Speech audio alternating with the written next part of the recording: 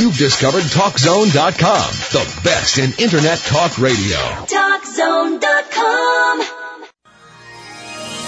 This is InfoTrack, the weekly show with information you should know. Here's what's happening on this week's show. No matter where you live, disaster can strike at unexpected times. If your power fails or another emergency happens, what should you do? We talk to an expert. If you just sit quietly in your house and listen to the hum and think, what are all of those things?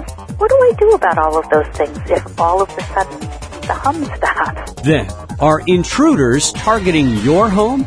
We'll interview an expert to learn the inside secrets of home intruders so you can stay safe and avoid a home invasion. Contrary to popular belief, picking a lock actually takes a little bit of skill, and the average thief is not going to be well-versed in picking locks or bumping locks. Those two stories, and much more, are coming your way on this week's InfoTrack. Stay with us. The program gets started right after this.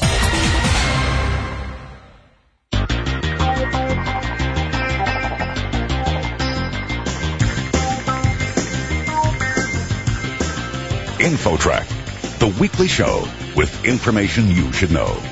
Here's your host, Chris Whitting. No matter where you live in America, you just never know when something unexpected might happen. Mother Nature might suddenly wreak havoc with a major storm, or a major utility might have a failure. How can you protect your family and be ready when disaster strikes? Well, we found someone with the answers. Family preparedness expert, Kathy Harrison. Kathy, welcome to InfoTrack.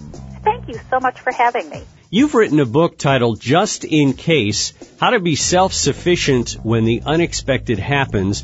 And we're going to talk about some of the tips you give in your book, and there are a lot of them there. But first, what are the risks of something bad happening to someone? Are these storms and things hyped by the media, or is there really a good chance of something bad happening at random? We all have a certain level of exposure to something happening that's unexpected. Where you live determines, to a great extent, what those risks are. For instance, if you live in Oklahoma, you don't need to worry too much about hurricanes, but you really need to think about tornadoes. If you live in West Texas, I'm thinking ice storms are probably not high on the list of things you worry about, although from time to time that's been known to happen. But you have to give some thought to severe heat emergencies. Earthquake territory out in California, not as big a problem if you live in Florida, but then you're susceptible to hurricanes. One of the first things I suggest people do is look around them and assess exactly what your risks are.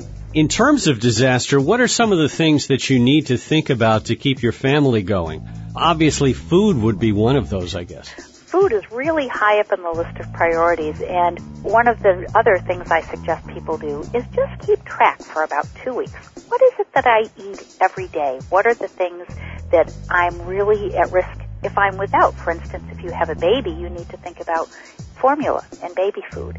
If you have someone on a special salt-free diet, well, you know what? Storing cans of stew is probably not a good idea. They're pretty high in sodium. But think about your family, your situation. What are the foods I eat? What of those foods store well? And if they don't store well, what can I get that does store well that is a good substitute? I'm actually making a shopping list here just before you called, and I tend to keep on hand cans of mandarin oranges, cans of pineapple, cans of citrus. Now, we remember all the stories about Y2K and people who had basements and garages full of this freeze-dried food. I guess nobody really wants to get stuck with a mountain of food that's going to expire, though, right?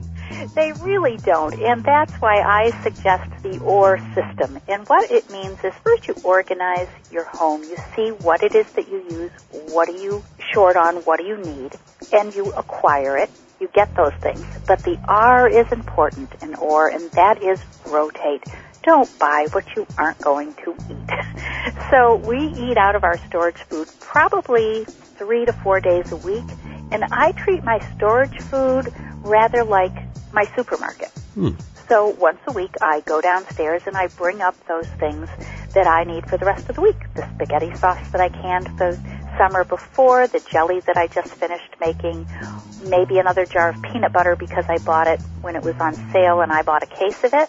That way you know that your stores are always being moved You're not stuck with food that you won't eat. That you might as well just set fire to the money out in the backyard.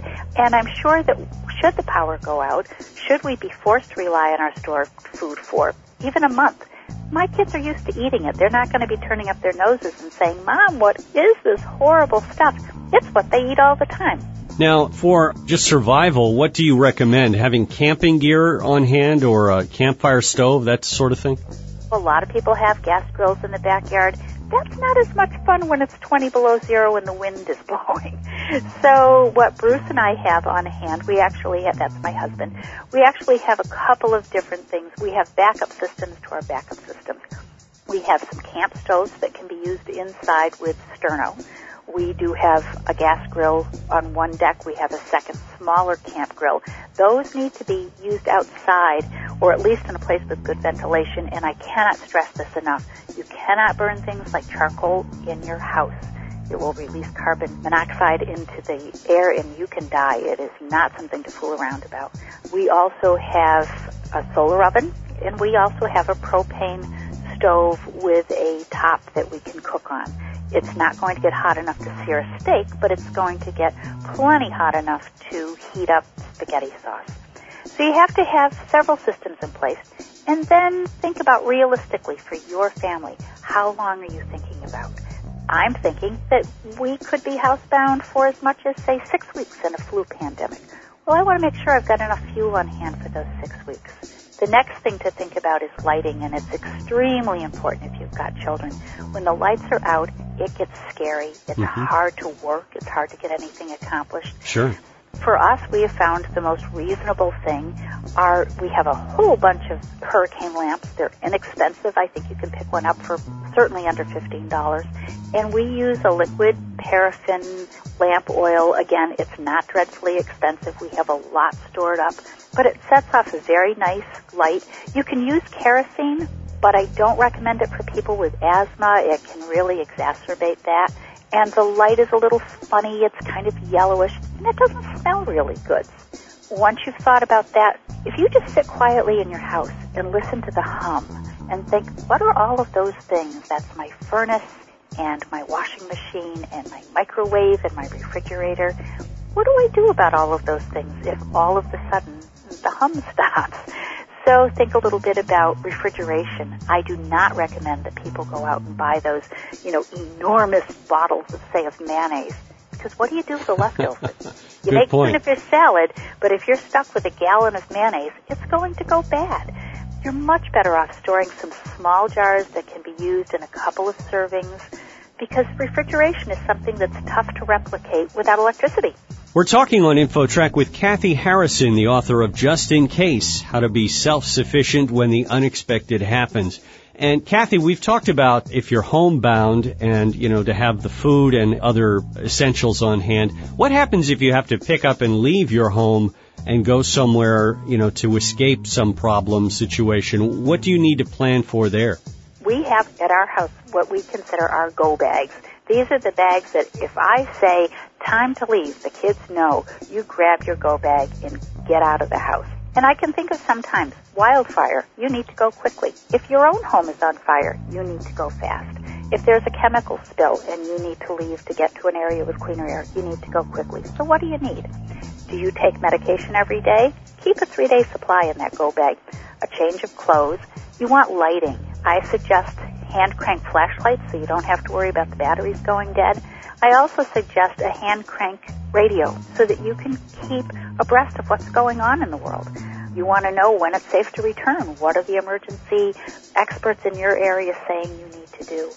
Food and water. You can keep a 3-day supply. We actually have in each bag a box of sort of an energy bar, a change of socks. There's nothing worse than, cold, wet feet. An emergency whistle, matches, some waterproof matches, and very important, a rain poncho and a space blanket. They take up almost no space. They're about as big as maybe a deck of cards.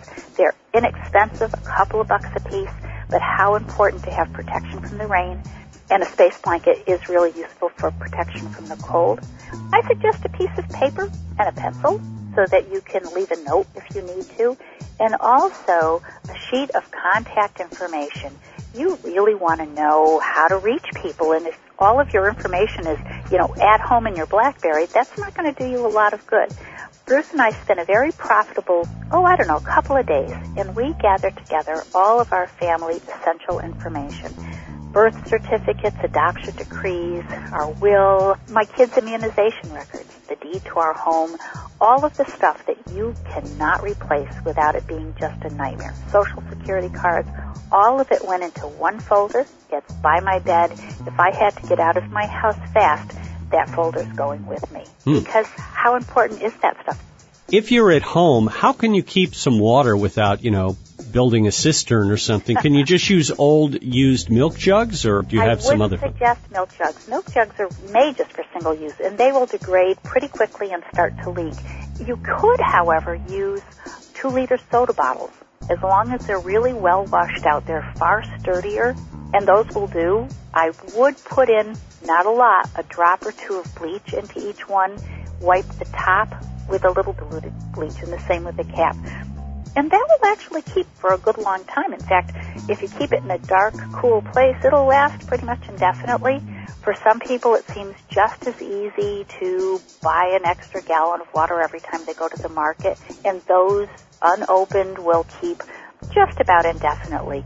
The problem with water, and it's twofold, it's cheap, but it's very heavy, and it's very bulky. So having enough on hand is tough to do. If there are 4 people and you're saying a gallon a day, if you're talking 3 days, okay, that's doable. If you're talking 3 weeks, no, you'd need an addition onto your house. Yeah, really. So I also think it's really important to check out your neighborhood for other sources of water. Think about where else can you get it, and I think it's pretty important to have a water filtering system on hand. I think people are not always aware of how vulnerable their water supply is. For most of us, if we have no power, you have no water. You can't flush your toilet.